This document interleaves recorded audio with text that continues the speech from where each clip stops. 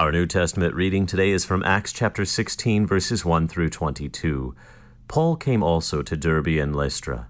A disciple was there named Timothy, a son of a Jewish woman who was a believer, but his father was a Greek. He was well spoken of by the brothers at Lystra and Iconium.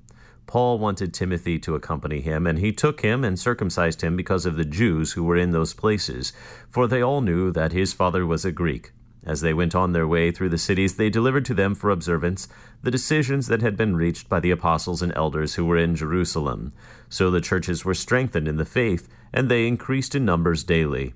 And they went through the region of Phrygia and Galatia, having been forbidden by the Holy Spirit to speak the word in Asia. When they had come up to Mysia, they attempted to go into Bithynia, but the Spirit of Jesus did not allow them. So passing by Mysia, they went down to Troas. And a vision appeared to Paul in the night. A man of Macedonia was standing there, urging him and saying, "Come over to Macedonia and help us." And when Paul had seen the vision, immediately we sought to go on into Macedonia, concluding that God had called us to preach the gospel to them. So setting sail from Troas, we made a direct voyage to Samothrace, and the following day to Neapolis, and from there to Philippi, which is a leading city of the district of Macedonia, and a Roman colony. We remained in this city some days, and on the Sabbath day we went outside to the gates to the riverside, where we supposed there was a place of prayer, and we sat down and spoke to the woman who had come together. One who heard us was a woman named Lydia, from the city of Thyatira, a seller of purple goods, who was a worshipper of God. The Lord opened her heart to pay attention to what was said by Paul. And after she was baptized, and her household as well, she urged us, saying, "If you have judged me to be faithful to the Lord, come to my house and stay." And she prevailed upon us. As we were going to the place of prayer, we were met by a slave girl who had a spirit of divination, and brought her owners much gain by fortune-telling. She followed Paul and us, crying out, "These men are servants of the Most High God, who proclaim to you the way of salvation." And this she kept doing for many days. Paul, having become greatly annoyed, turned and said to the spirit, "I command you in the name of Jesus Christ to come out of her." And it came out that very hour. But when her owners saw that their hope of gain was gone, they seized Paul and Silas and dragged them into the marketplace before the rulers.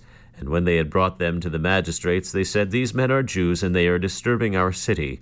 They advocate customs that are not lawful for us as Romans to accept or practice." The crowd joined in attacking them, and the magistrates tore the garments off them and gave orders to beat them with rods. This is the word of the Lord. Thanks be to God.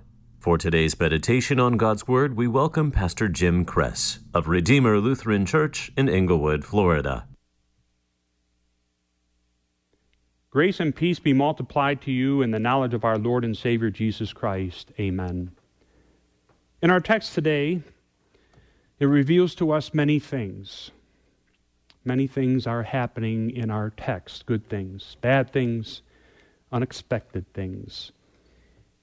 We live in a world filled with many of those same things, good things, bad things, unexpected things, and more than that, we experience in our own lives these very same things as well. Good things, bad things, unexpected things. Good things because of the Father's ceaseless benevolence to all mankind. The bad things because of sin. The sin that infects us all. The unexpected things because God is incomprehensible. His ways are not our ways. And so it was for Paul here in our text, the beginning of his second missionary journey, with full intention to bring the gospel-saving message of Jesus Christ and salvation through faith in Him by God's grace to both Jews and Gentiles, wherever the Holy Spirit would take him. But there were times in his journey in which he met not only opposition, but he was also prevented from going, not by man, but by the Spirit. The Holy Spirit prevented Paul from entering into Asia. The Spirit of Jesus prevented him from going up into Bithynia. And in the same way, the Holy Spirit may prevent us, or may prevent things from occurring in our lives as our desire, our godly intentions are to go and to do or to have. God's ways are incomprehensible. And this comes down to a first commandment issue that we need to trust, fear, love, and trust in God above all things. Paul trusted. He went on, and he met opposition. He went into areas where the word of Christ was not heard. And he went with God's protection. And he went to carry out that work. And boy, did he carry out that work. Even when he came across a woman by the name of Lydia, it was the Lord who opened her ears to understand the preaching of Paul. The Lord opened Lydia's heart to hear the preaching of Paul. And so he opens our ears to hear his love for us and his Son, Jesus Christ. As Timothy from infancy was taught the Scriptures, perhaps you also from infancy have heard the word of Christ.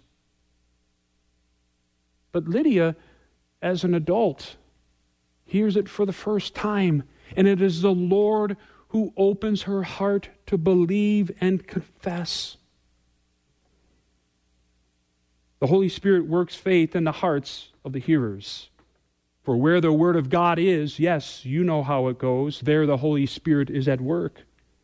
The Lord opens our ears to hear the saving gospel message. He opens our mind to understand. He opens our heart to believe. He opens our mouth to confess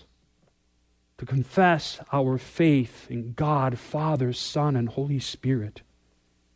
He opens our hand as well to help and to love our neighbor, and he opens up our home to show hospitality to our neighbor. In our text, Paul and Silas were put in prison. They are later released, but we are also, when we are born, put in prison, the prison of sin. But God has sent his Son to release us from prison, to set us free. And therefore, may you be set free through the hearing of God's word, believing in the work of Jesus Christ, God's Son, his birth, his suffering, his death, his resurrection, his ascension, and his promise to return to take you where he is. Many things will happen in our lives, but you are not alone. God is with you. The Father, the Son, and the Holy Spirit are with you. In the name of the Father, and of the Son, and of the Holy Spirit. Amen.